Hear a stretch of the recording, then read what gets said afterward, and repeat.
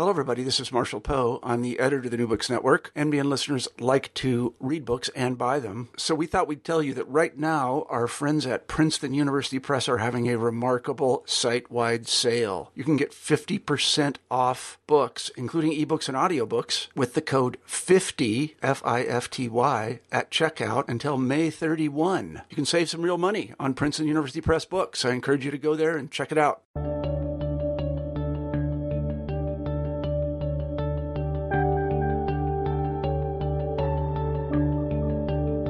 Hello, everyone, and welcome back to New Books in History. I'm Mark Clovis, your host for the channel. Today we're talking with Julie Gottlieb about her book, Guilty Women, Foreign Policy and Appeasement in Interwar Britain. Julie, welcome to the show. Thank you very much, Mark. I wonder if you could start us off by telling us something about yourself. I'm a historian at the University of Sheffield. My background is I'm originally from Canada, and I did my first degree at McGill. Then I came to Britain to do my postgraduate research. And after that, I taught at Manchester and then Bristol before arriving at Sheffield in 2003. And the work that I've done has been, there's been a certain strand and a leitmotif through most of my research. And that's looking at the interaction between gender and politics in modern Britain, and looking at some aspects of that are aspects that are not necessarily the most covered and fully explored and excavated stories.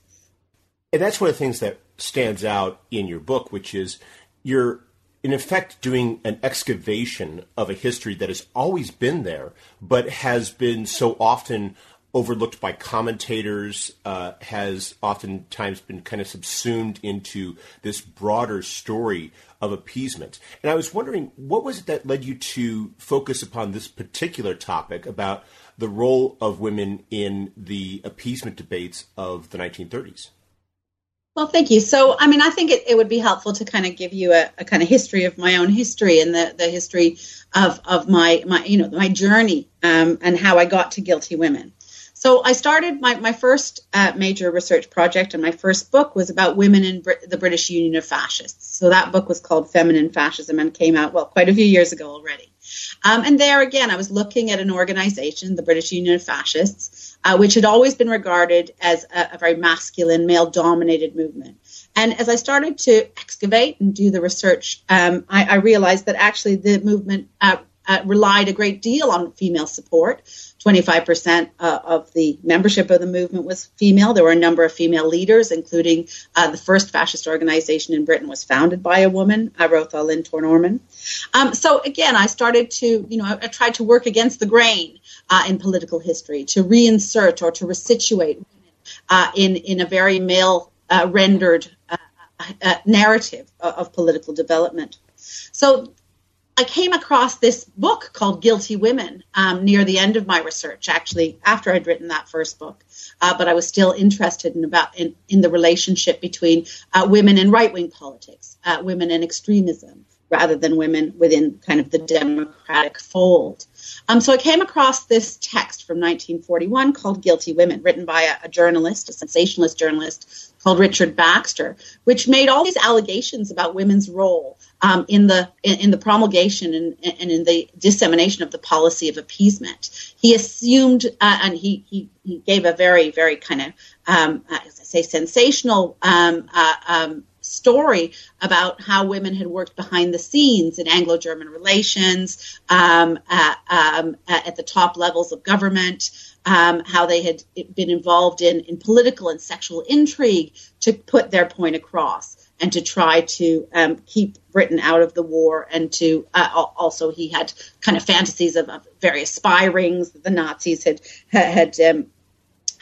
set up in Britain and so forth. So clearly this was a fully factual account, but nonetheless, it was probably asking some important questions, or making, there's no smoke without fire, I suppose, is what I wanted to discover. So I wanted to blow the embers a little bit and to see what I could find in the ashes.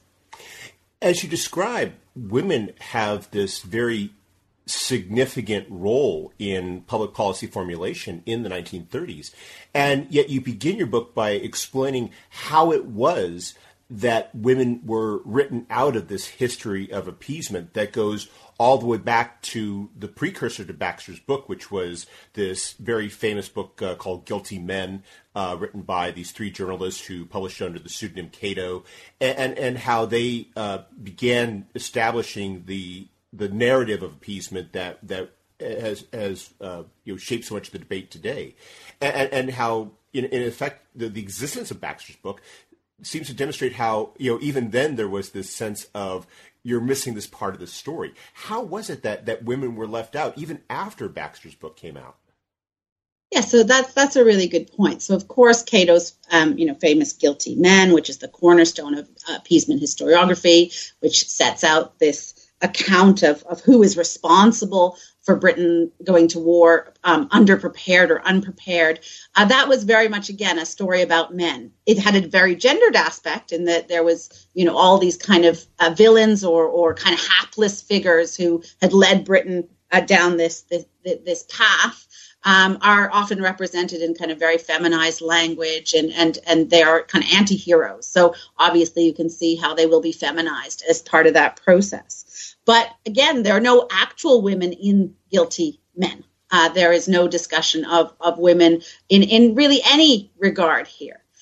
So it assumes that Britain was a country led by, ruled by, and dominated by men. And that's not the case, because there's another important story here. And that, of course, is is what I'm trying to show in the book, is that, of course, Britain changes very much after 1918 because of suffrage, because of universal suffrage, and of course women's suffrage. And women become an integral part of the democratic and the electoral process. And they of course become MPs for the first time as well, not in great numbers. Between the wars, only 36 women managed to be elected to Parliament in Britain. But nonetheless, they now have a real presence. And for political parties and politicians, they're a target audience for their vote. So women are clearly a big part of this story. That's one aspect of it. The other aspect is the actual feminist movement and how the feminist movement reforms and reconstitutes itself after the vote is won. So in one sense, the vote has been won. The suffrage movement has kind of lost its cause. So what does it do?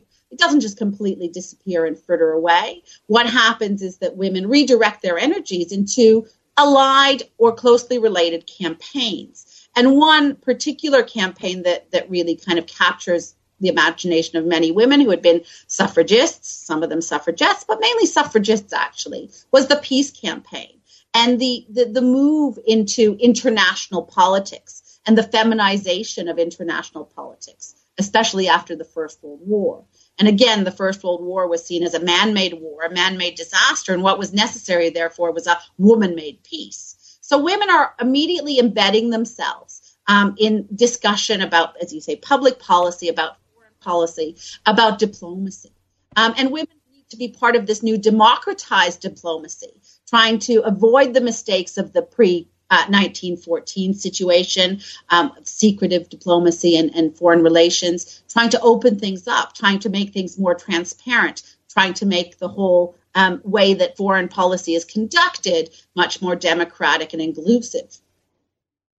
I was thinking also about another aspect of it, which is this change in the political discourse that's been created by the war in another respect, which is you have, on the one hand, this reduction in the number of men, and then you have these women as these survivors in the sense that they have lost all these men in their lives, and in a sense they have to step up both because to help fill some of the space that's been created, and also because they are very much the ones who've suffered this great loss, and this gives them a position and an issue about which they've been affected very deeply. Yes, you're absolutely right, and that certainly plays in to the story here. There's a lot of cases where women see themselves as being substitutes for the men who have been lost in the war. a number of candidates, women candidates in the first post-war election, where women not only could vote but now could also stand for Parliament. A number of women candidates talked about themselves as substitutes for their dead brother or husband. So that was interesting too, and it's exactly what you're saying. So I think that is important, and women's kind of moral authority gains a lot more importance because of their experience of war and their experience of loss. And again, it's this idea that, you know, man-made politics has led to this destruction and the horror of war and modern warfare. So what we need is a women's peace. And yet, as you explain in considerable detail, that does not necessarily mean that they are all on the same side of these issues in the 1930s. In fact, they're divided in terms of how they think Britain should respond to the rise of Adolf Hitler. And you explain both sides of it, and you cite a number of prominent women who were participating in these debates on both sides, and explain where they were coming from and why they adopted the positions that they did. Exactly. And that's why it's really important, even when we talk about gender, to avoid essentializing. And I do try to go out of my way to avoid that. I record how journalists, politicians, women themselves essentialized their sex roles and made assumptions about women's attitudes and their attitudes to war and peace. But the story is much more nuanced, much more textured than that, as you rightly say. And there's just as many splits and fissures within the female community, if you like, as there are among men. But what is unique and what is different, and what I've tried to show, is that what happens immediately after the First World War, and what plays very strongly still to this day, and certainly plays very powerfully in the appeasement debate, is the assumption that women are homogenous, that there is a women's vote, that there is a women's peace bloc. Now, that's essential here. The idea that women will always invariably vote for peace. So that is an incredibly powerful construct in how the appeasement debate is conducted at domestic level. So I think that's important. But yes, as you say, and as I've gone to pains to show in the book, there are as many different positions among women as there are among men. Now, don't forget, women have a very unique and gendered relationship to fascism and to anti-fascism. And there is a chapter in the book which focuses on women's war on fascism. Of course, women felt themselves especially victimized by the fascist regime in Italy, and more so by the Nazi regime in Germany. They were being targeted. They were being persecuted. They saw the clock being turned back on their emancipation and their rights. And this worried, very understandably, women across Europe and across the West. And British women were at the forefront in trying to kind of develop a feminist anti-fascism, trying to develop the political tools, the cultural tools, and in cultural modes, in novels, in all kinds of texts, in artwork, of fighting, what Virginia Woolf would call kind of this fascist patriarchy. Now, were those women predominantly on the political left, or were some of them also among the ranks of the conservatives in British politics during this time? And that's why the story is so fascinating, because there are so many different variables here and so many different combinations. So yes, generally, the anti-appeasement position was more the position taken by people on the left or within the Liberal Party, although in both cases there were a lot of kind of complicated combinations there. There was, the very strong strain of anti-war sentiment and anti-war activism and pacifism were, extremely important on the left too. But there are a number of figures on the right, as you say. This gives us an opportunity to talk about a figure like the Duchess of Atholl, who was a conservative from the right of the party. She had been very much an ally with Winston Churchill when he was fighting against, moves towards Indian independence and the India Act. She was, a staunch anti-communist. But when it comes to fascism and the specter of Nazism, she becomes the most redoubtable anti-Chamberlainite and anti-appeaser. And she actually stakes and loses in the end her political career on that whole question, on the question of Munich and appeasement. There are a number of by-elections after the Munich conference of September 38. So in October, November, and December 1938, there's a slew of by-elections, which are each seen as a mini referendum or as a general election in miniature on the question of foreign policy. And all of the by-elections, other than Athol's, are come about for through natural causes, the death of an MP or a resignation, something like that. However, she steps down from her seat to fight a by-election on this question, and she comes out as a very high-profile national figure and as an anti-Chamberlainite, and sort of says, okay, well, the Chamberlain is wrong here, and I'm going to stake my career on it. And sadly, she loses that by-election in December 1938, and kind of goes down as this, and that is going to be the end of her parliamentary career, although she carries on with various campaigns well into the post-war period too. So there's a really good example how there are many conservative women, a couple of women amongst what I call the women Churchillians, who don't follow the kind of stereotypical path of Chamberlain adulation.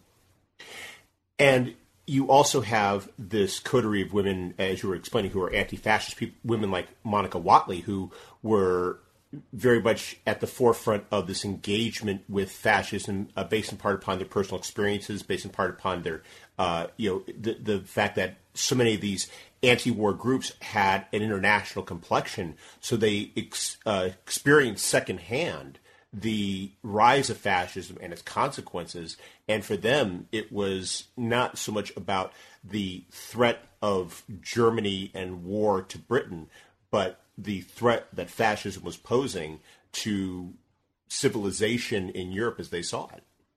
Yes, and that's so true. And in the 20s and certainly in the 30s, the general feeling was that democracy couldn't withhold the threat being posed by the dictatorships. And women especially felt themselves, as I say, personally threatened. And many had experiences. I mean, I talk a lot about various encounters. So, we have women are, increasingly able to travel, and that travel is often very political and explicitly political. And they're involved in informal diplomacy and kind of soft power. And they're also involved more and more with the League of Nations. So there is this, on the formal level, women are internationalizing and are, experiencing countries and cultures well beyond their own borders. Now, this then kind of transmutes into what I call the fascist encounter. Because it's on many of these trips, whether they be for leisure or for politics, that British women who are connected, are well connected, some have political influence, but some don't. But then nonetheless, they have this kind of visceral first encounter often with fascism, and that can kickstart a career or a campaign or a commitment to anti-fascism. Yet the heart of your book is. When I read it, was about this group of women who were very much supporters of appeasement, who, for a variety of reasons, be it their own conclusions from their separate encounters with fascism, or from their prior positions, or simply from as the issue rose up and they reacted to it in the way so many people did, came out as supporters of appeasement. And you feature a lot of them in the book, and this allows you to describe in some detail the very individual paths that they take, and the very and the unique roles that each one of them plays in this debate. Everyone from Neville Chamberlain's wife Anne to his sisters to Nancy Astor, Diana Cooper, Lady Londonderry, and so forth. Yes. Yeah. So there are a number of women who you've mentioned who are all, within the circle of power, who are within easy reach of power, but don't necessarily have formal power themselves. Nancy Astor, of course, is the exception there because she was the first woman to take her seat in Parliament. She is is an MP throughout this period, and she is a very high profile figure. Not always for the right reasons. She's quite scandalous, and she has a kind of biting sense of humor, and she often kind of distinguishes herself in Parliament for being undistinguished. But let's not forget, she's also an American, so there's that strike against her too. Will find that particularly irrelevant. She is an American. That does count against her very much, and that's that builds up her reputation and kind of public distrust or mistrust of her, which then plays into the whole kind of Cliveden set conspiracy or the Cliveden set myth. It is largely a myth in that there was no such kind of deliberate set or deliberate kind of cabal that was seeking to make terms between Britain and Germany, but in a looser sense, there was definitely a group of people who were working towards those ends and were very happy and had no qualms about, socializing with and sleeping with and entertaining the von Ribbentrops and whoever else came to town and was ready to do business. So that is true. And Astor was quite prominent there. But then again, more complex than you would think. The Cliveden set, the Cliveden set myth is very, very, flat and one-sided because she was also a self-identified feminist. Astor. She came with a lot of prejudices, but where she really saw her unique contribution to be was as the first woman MP. And she did feel, even though she was a Tory, she felt that she was there in Parliament to represent women and certainly not just conservative women. So this is important. And in that capacity, she's also very much inclined towards pacifism and towards peace movements. So her pro-appeasement stance has a lot to do with that and not just kind of a blatant and blind pro-Nazism. But she changes very quickly, too. So by 1938, she's going out of her way to disassociate herself, to kind of wash the stain of the Cliveden set charge off her hands. And she talks to any newspaper that will listen to her about how this Cliveden set story is complete bunk and a real affront to her reputation. So she goes out of her way to do that. And ultimately, the war's already started. She will get behind Churchill, who was, of course, for many years standing her great rival and biting interlocutor in Parliament and outside. And as you point out, though, she tended to be the exception, and more often than not, the women who had influence were people who were more indirectly connected to politics. I was especially fascinated by your examination of Anne Chamberlain because she's a figure who doesn't receive as much attention even within the narrative of her husband's political career. And yet, as you described, she is a very noteworthy figure in these political discussions of the 1930s, albeit one that's much more difficult for us to capture today. I mean, I think, we've become very accustomed to looking much more deeply at, politicians' personal lives and how their personal and public lives interact and mirror each other. That wasn't as common in the way that we do it today then. However, she did get quite a lot of attention in press. She was watched very carefully. She was filmed. She was photographed. And a lot of that watching took place during the Munich crisis itself. And she was definitely, the press was looking to her, and women of the country, or at least that's how the press represented it, were looking to her how to behave, how to react, how to respond, how to emote, how to feel about this whole appeasement question, about this whole kind of, the whole Sudeten crisis.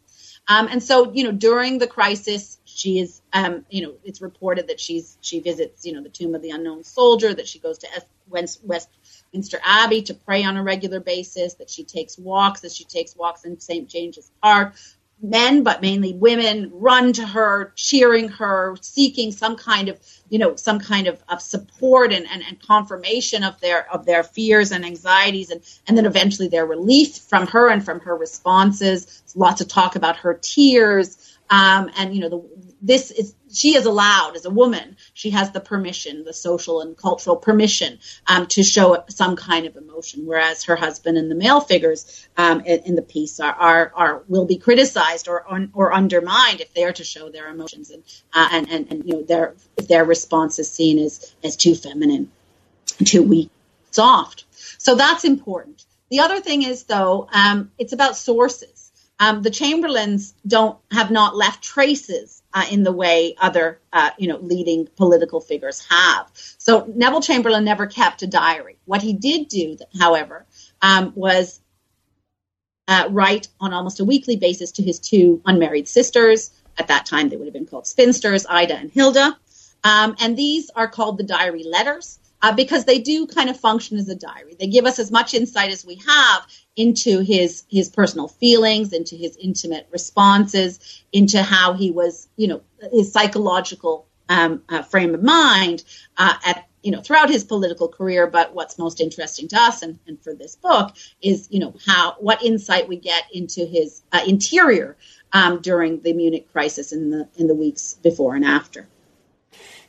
And yet, there's another aspect to these letters, of course, and that is the response from his sisters, because it's clear from them that, he is not just dispensing letters, he's receiving letters from them. And yet, so he's getting this advice. And unfortunately, whereas we've given attention to the letters were edited and published a couple decades ago, we don't really have their response as prominent. And yet, obviously, that's another channel by which you're seeing women having this voice in this appeasement debate. Yes, that's right. And, that, again, thinking historiographically, that's one of the ways in which women have been written out of the story. So these letters have been edited and published, but all we have is his letters, not the responses, not the correspondence. That's I think particularly telling. That most historians in this field have assumed that women maybe they're sounding boards, but that's it. That's the only role that they play here. They don't interact. They don't actually influence him. He influences them. He provides, insight into his frame of mind, and that's all we need to know. But of course, Hilda and Ida were formidable political figures in their own right at the local level. As the kind of the champions and the preservers of the family heritage. Of course, this is the second generation of imminent Chamberlains. They are very much involved with their brothers, Austen, who's already passed away by now, and Chamberlain, with preserving that family legacy and perpetuating it.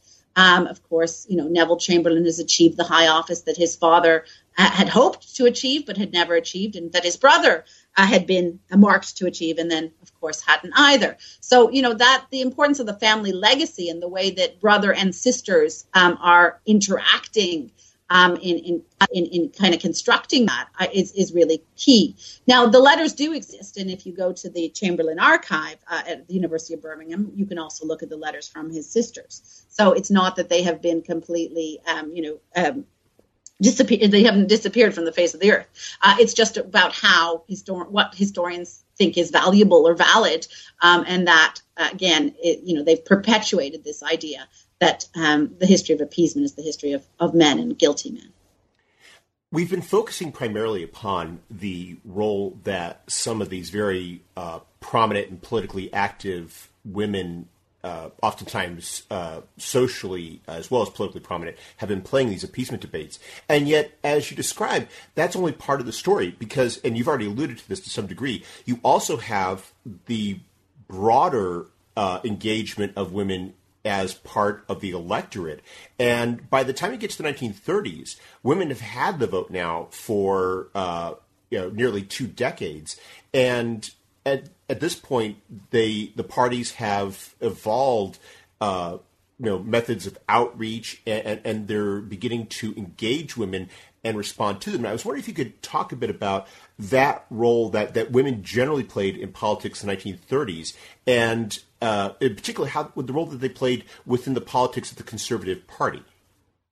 Yes, well, thank you. That is really a key aspect here to understanding how women are made to engage or kind of made to step aside when it comes to foreign policy.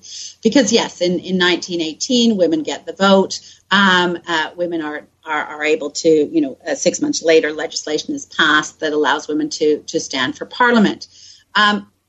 Most crucially, though, all the political parties reform and modernize in 1918 as an understandable response and to the new legislation and to this expanded electorate. So the Conservative Party modernizes. It creates a women's, a Conservative Women's Association, and which had already existed in different forms when women didn't have the vote. So, women are already politicized and mobilized by the Conservative Party and by the Labour and Liberal Party, for that matter, before they're actually citizens, which is a little bit ironic, but true. But certainly, when they have the vote, much effort is made to integrate them not only within the electorate but within the party system, and to mobilize them for party work on various levels: electoral work, social work, electioneering, and a lot of cohesion, trying to get the party to think as one, and to create this kind of Conservative Party culture. So women are really important in those respects. And many women come into the party at local level and work their way up to a regional or national level through that route.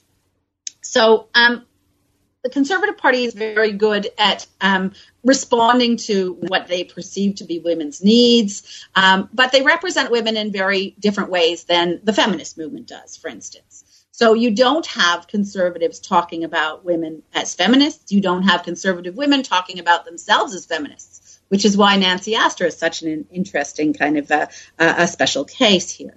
But what conservative women do, how they do feel about themselves, what their political identity is based on, is their citizenship, is their sense of service. So they talk a lot more about women's duties than their rights. Women's duties within the home, within the family, and within the nation. So one of the ways in which they, kind of carve out this role for themselves is by, preserving the peace as well. So again, that will play in to the appeasement debate. So what I wanted to do in the book wasn't just look at, the leading figures and the kind of the cloak and dagger stories about kind of soft power and soft diplomacy. I wanted to think about how women, the woman on the street, of course, there's a lot of talk about the man on the street, but what about the woman on the street? What she or all of her, or many of her, what they thought, how they responded to appeasement, what they thought and how they felt to the coming of war, which is really what's going on here. I mean, most women, as sources like Mass Observation reveal for us, most women were not particularly politically educated. Not all men were either, for that matter. And most women feel disengaged, uninformed, sometimes uninterested, even apathetic when it comes to foreign policy. There are many who are engaged, and I've looked at those different cohorts. But I think the vast majority of women do feel that they don't have a direct role to play. So they feel, on the one hand, disenfranchised from these fundamental decisions about their lives, about whether their nation will go to war, whether their husbands and sons are going to be exposed and placed in danger, whether they will be placed in danger. Of course, this is not, as the Second World War approaches, no one's expecting a war to be fought in a faraway country of which we know nothing. They're expecting a war that will be fought over their heads, quite literally, and on their heads. Aerial warfare, bombing, gas masks, and so forth. So there's nobody who's not involved in this. It was not implicated in this new type of warfare. So women, have specific fears that are, gendered as feminine in many ways. And the way that we can come to terms with that is by looking at sources that historians of appeasement won't normally have looked at, such as I said, Mass Observation, opinion polls, diaries, confessional sources. And one source that really stuck out for me and that I felt was really underexplored was the letters that Chamberlain received from men, but also and more proportionally more from women during the crisis. And that's where you get into this very interesting analysis in your book, where you're looking at both the representation of public opinion among women and the effort to try to understand what women actually did feel, to the degree you can assume that the opinions of a group, but also how women served a role in the discourse as sort of representational. And this is where you get into the idea of the Mrs. Miniver, the idea of the mothers seeing their who might see their sons off to yet another war and so forth, and how that ends up playing a role itself. Although, unlike in times past, it's now not just something that's being directed towards men primarily, but now also it's that women, now that women have the vote, they play as they themselves can be appealed to in this way, maybe in a way that we would regard as patronizing today, but nonetheless is itself significant in terms of shaping that debate that was taking place over the course of the late 1930s. So yes, that's right. So modern warfare has this leveling effect when it comes to gender and when it comes to everything else, for that matter. It has a leveling effect, in class terms and in ethnic and other terms as well. If the bombs fall, no one is going to be spared. So it's as simple as that on one level. And of course, that is largely what happens. Of course, the gas war that everyone feared, and of course the set pieces of the Munich crisis is the distribution of gas masks, especially on that Sunday in late September, which came to be called Gas Mask Sunday, when everyone went to pick up their gas masks. Everyone is kind of aware that this war is general, is universal, is going to leave them one as vulnerable as another. Of course, another important aspect of the women's history of the Munich crisis is the evacuation of children, but I won't probably go into that too much right now. But yes, so there are some experiences which are universal, which transcend gender lines, and then there are some which are more specific to women's, more traditional or biological roles. So mothers will feel slightly differently to things than fathers. But fathers are also, of course, worried for their offspring, and there's lots of testimony in mass observation sources, etc., of men being, very, very fearful of their own death or the death of their loved ones. I mean, that's just just the most human concern that we can imagine. But again, one of the ways that we can how do we get insight into this? How do we understand how people really felt or what they thought? And again, one source that I tried to, really use for this purposes were the letters that Chamberlain received from around the world. But, of course, the majority of them were from his own countrymen and countrywomen. And he received between 20 and 40,000 letters of gratitude and praise in the weeks of the crisis. And he relied on these letters in ways that we I think have been really overlooked by other historians. I mean, it really built his kind of sense of self, his sense of purpose by receiving these letters.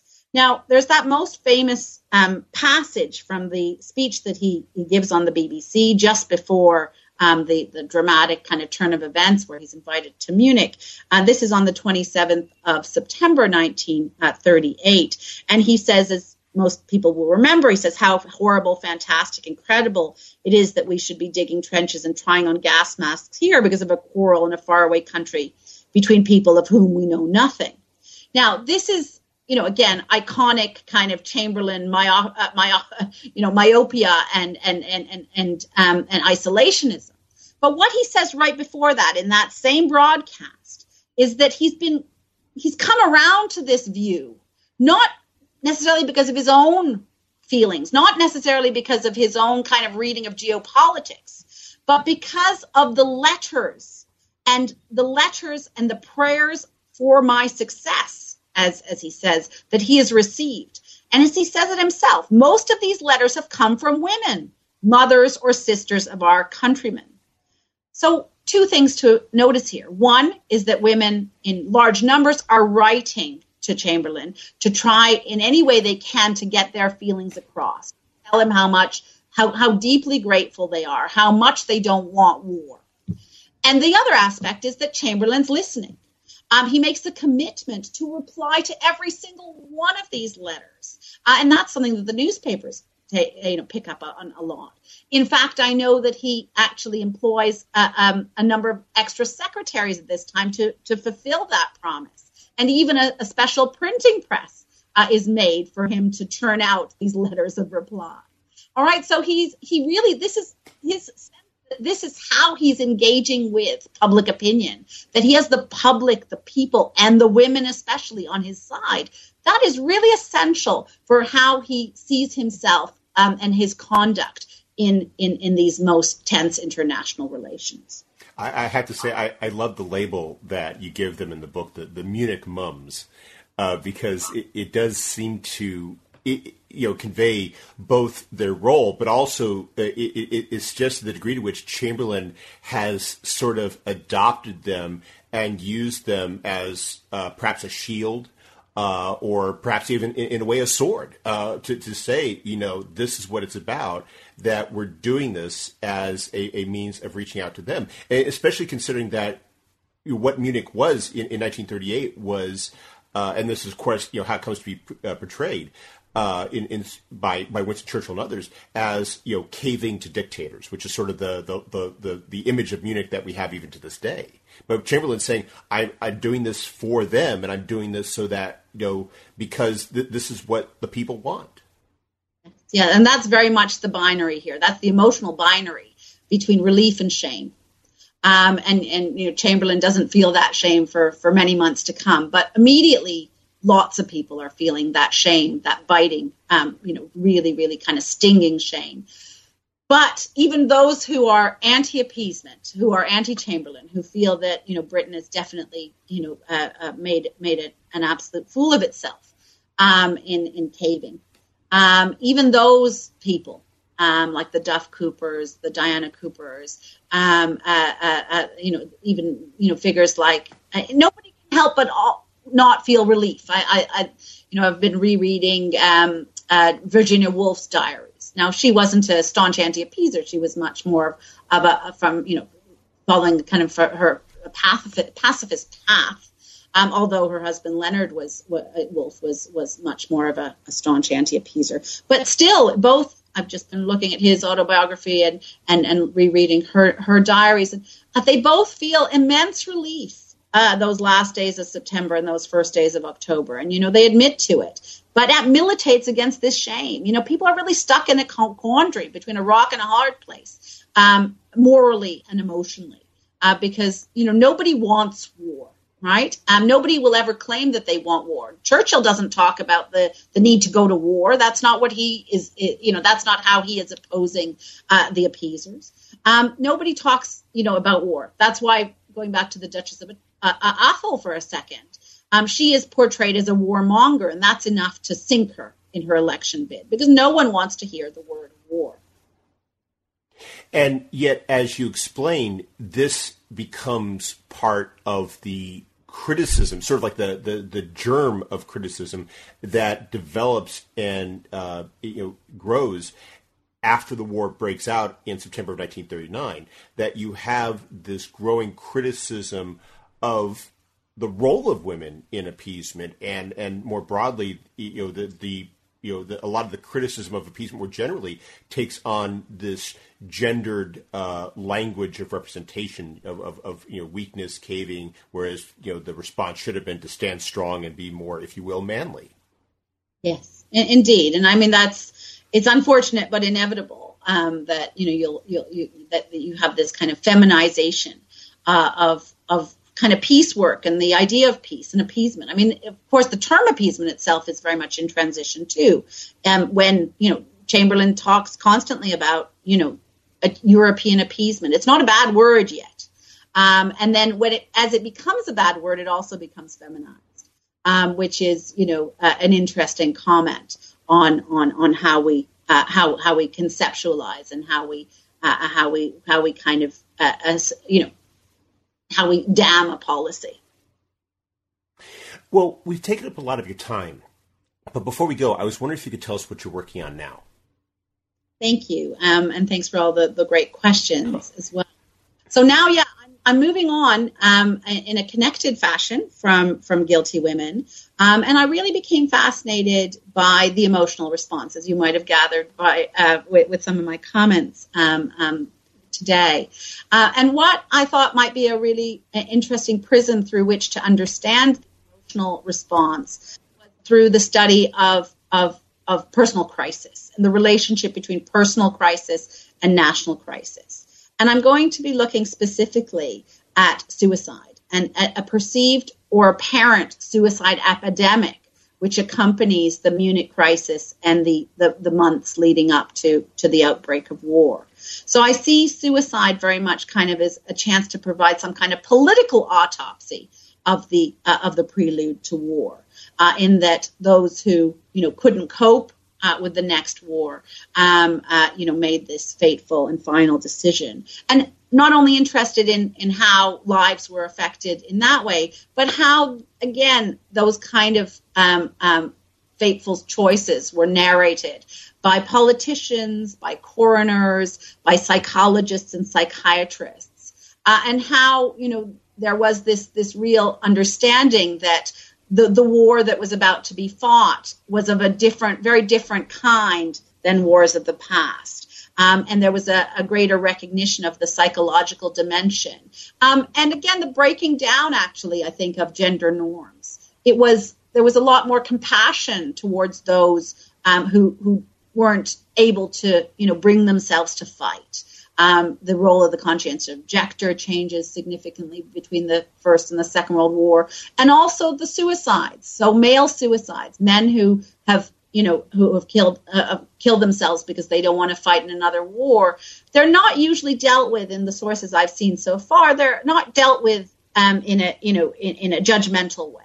They're dealt with a lot of compassion and empathy and understanding that, that makes perfect sense, and we can't fight. We can't force people to brutalize, to become brutalized, to become inhuman, and kind of survive under this, in these terrible times.